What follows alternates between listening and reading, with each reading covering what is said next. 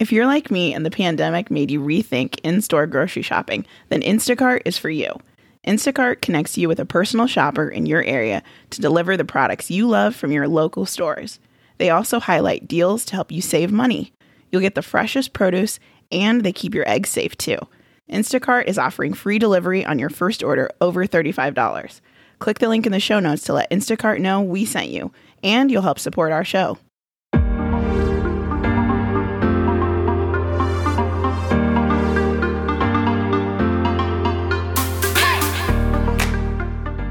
Hi, this is Chanel. Hi, this is Stacy. Hey nerds, this is Ashley. And this is Fanfic Fanatics.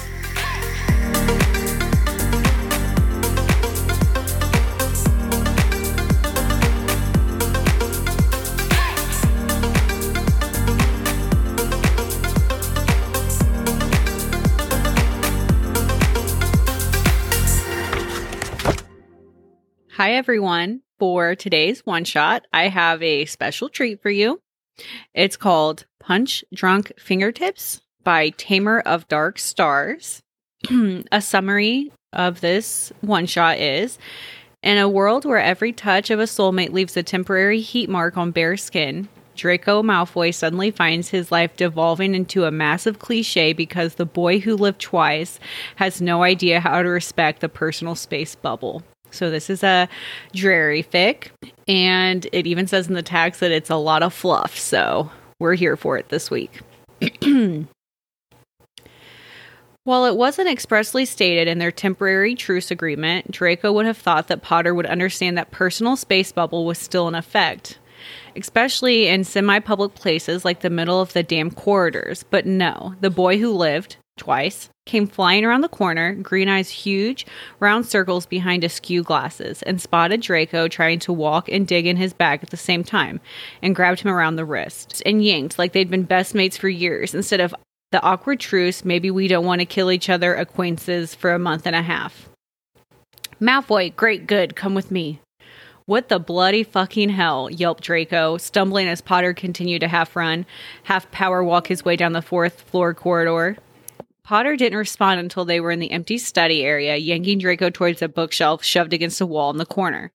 Without pause, Potter pulled his wand from his pocket with the hand not currently holding Draco's and waved it. The bookshelves creaked forward, and Potter pulled Draco into the dimness beyond, letting the shelf swing shut behind them. Potter sighed, relieved, and slumped against the wall. Draco stared at his murky profile in complete and utter disbelief. What, he began, the fucking hell is wrong with you? Potter shook his head. Don't you read the Daily Prophet?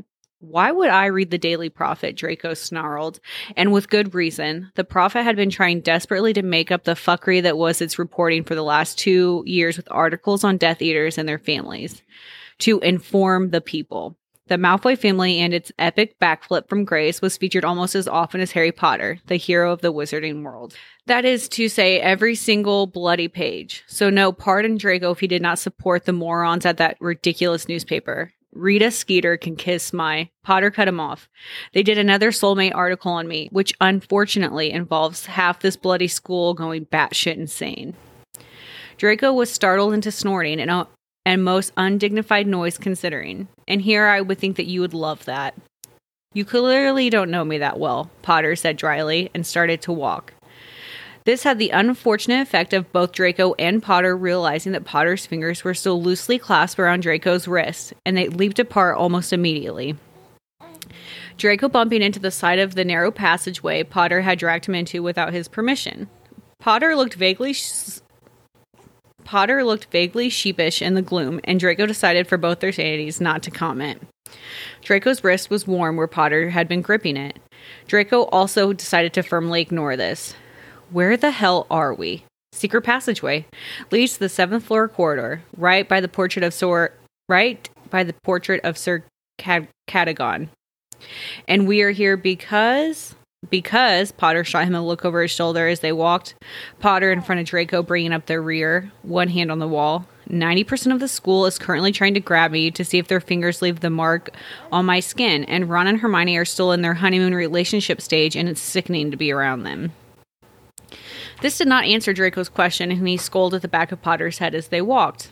Every time the Prophet did a soulmate article, it would inevitably bring the discussion around Potter and how the boy that lived twice was still single, ladies, and how someone out there was lucky enough to own the fingertips that would make the distinguishing soul marks on Potter's delicate porcelain skin. The paper did tend to go on about Potter's skin, as did some rather frightening editorial pieces that fantasized about the very topic.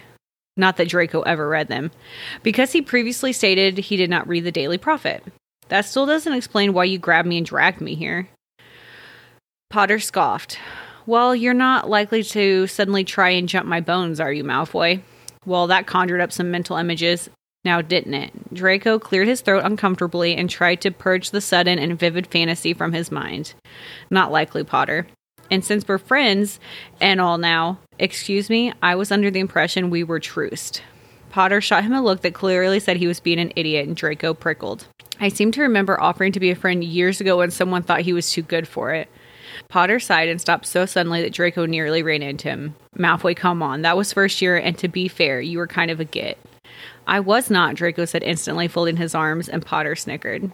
You used to slick your hair back like some kind of muggle film star. Now that was just too much. Are you making fun of my hair, Potter? Draco demanded, scowling at him. You, when yours looks like it's been... Draco cut himself off suddenly, realizing the rest of his sentence was about to include the words shagged in a windstorm, and deciding that maybe that was not the way he wanted to take this conversation.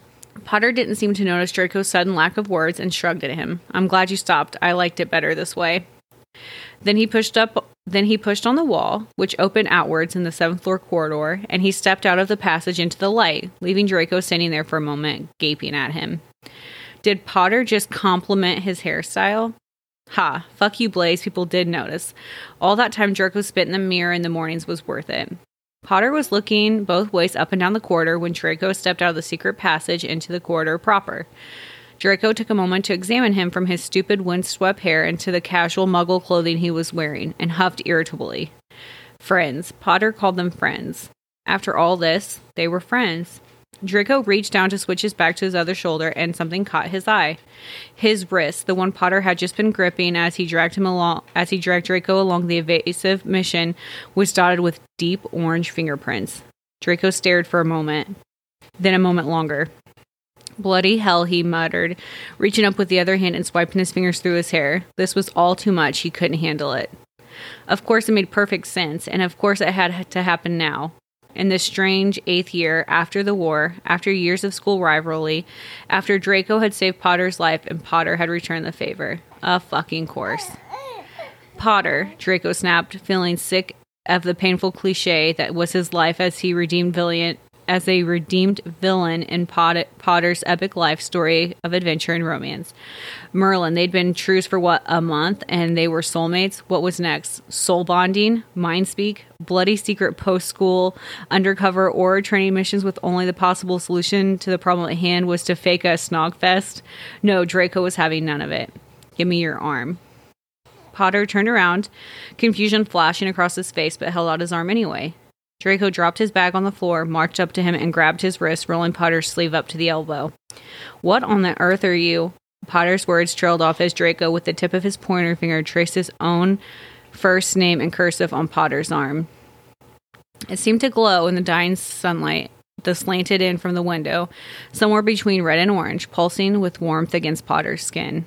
Potter stared at it for a moment, then looked up at Draco, who wordlessly held his arm up so Potter could see his own stupid fingerprints beginning to fade around Draco's wrist. Huh, Potter said, blinking rapidly, and Draco shook his head. That's unexpected. That's because you don't read, Potter, Draco muttered, letting his arm fall to his side. Anyone with half a brain and access to any novel written in the last 20 years could have seen this coming. Harry. What? Potter grinned, and then Draco felt suddenly like he was losing any control that he may have had over the situation. I'm about to kiss you. You may as well start calling me Harry. Draco's ears had suddenly stopped working after the word kiss, and he gaped at Potter as the savior of the wizarding world and his ex-enemy stepped forward, gripping Draco by the shoulders, and seriously, how was this his life? But then Potter was leaning in.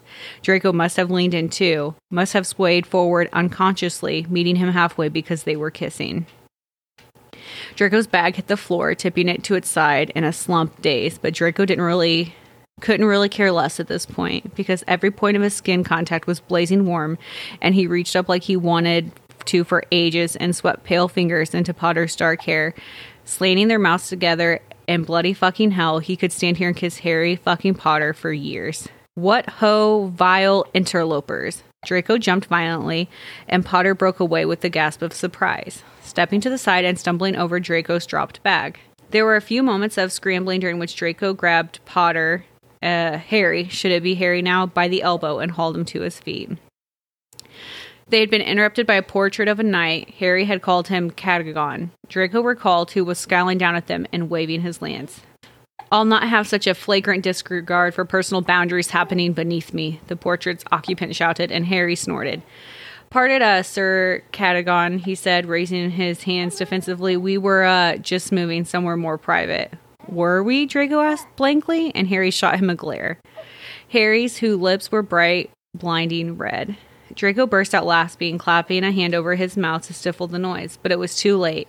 The grin on Harry's face was just as wide, and Draco realized suddenly that if Potter's lips were red, then nice lipstick, Draco. Potter teased lightly, and Draco whacked him on the shoulder. Huh, this was surprisingly easy. The rhythm, like it had been right. Like this was what all the pigtail pulling had been leading up to. Plus, he just snogged Harry Bloody Potter, and the world hadn't come to end, so that was something. Cadogan was still blabbing on about something or another, but Draco ignored him because Harry was grinning, and the red on his lips was beginning to fade already. Well, you're a failure, Potter, Draco said airily, bending down to pick up his bag. Harry blinked, looking confused and a bit put out when Draco continued. You were trying to escape hordes of students trying to test you and managed to run into the one person on the entire planet you're apparently destined to be stuck with for your entire life. Nice going, idiot. Harry snorted, stepping close as Draco primly arranged his bag on his shoulder. Shut up, Harry said fondly, putting both his hands on the side of Draco's face and leaning in to kiss him again. Draco ignored the fact that Harry had put both of his hands on Draco's face for the sole purpose of making handprints on his skin and kissed him back because Draco was, in fact, a resourceful Slytherin and who could play this little handprint game. And Draco very much intended to. The end. What'd you guys think? Well, first of all, I love that Toby helped you read this one shot this week. Well, you know, what a good boy. Toby wanted to be included. Yeah. Oh my gosh.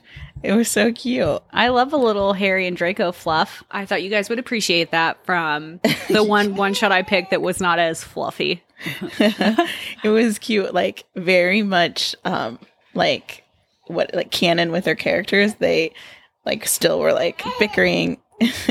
They were still bickering and fighting and but obviously they had, you know, their little crushes on each other. It was cute. Yeah. You know what I find interesting, the more fics and like one shots that we read about Draco and Harry and like everybody, it's, you know, Harry is a very strong character, but he almost needs somebody like Hermione or Draco or Pansy that is more not stronger than him, just brings out like his qualities, his yeah, I don't know how to describe it. They're like another strong character. Yeah, but like in a different way, I guess. Like counters him, that balances him. Yeah, I think that's why Ginny in the books was good because she's fiery and stuff. Yeah, feisty. But I think that's why in the movies everybody was like, well, Harry and Hermione should be together because, you know, Hermione's fiery and she does all these things and Ginny is so muted. Yeah, she's a good balance. She's a good equal to him. Yeah. Versus,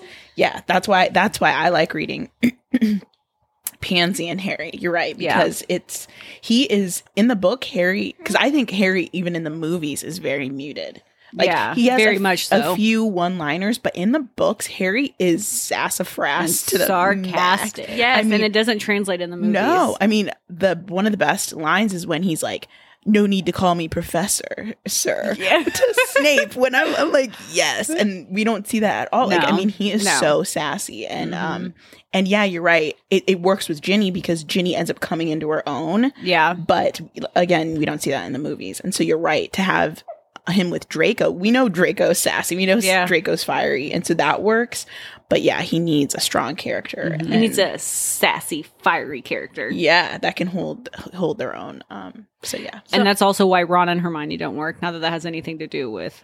Yeah, Ron's not fiery. Ron is bullheaded and stubborn. Well, I guess Hermione is too. That's but what I'm saying, though. he's- They're the same, but they're not. But I feel like that's why they don't work well together, because they do not balance each other at all. Yeah, it's like they clash. They Yeah. clash and butt heads and Can't give or take on any yeah, no situation. compromise. It's because he's fiery too, but in a bad way.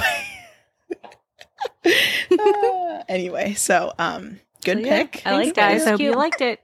Oh, Toby has the hiccups. Is he gonna do it? Oh, we got it. Okay, you guys have a great week. Thanks, We'll see you guys. later. Bye.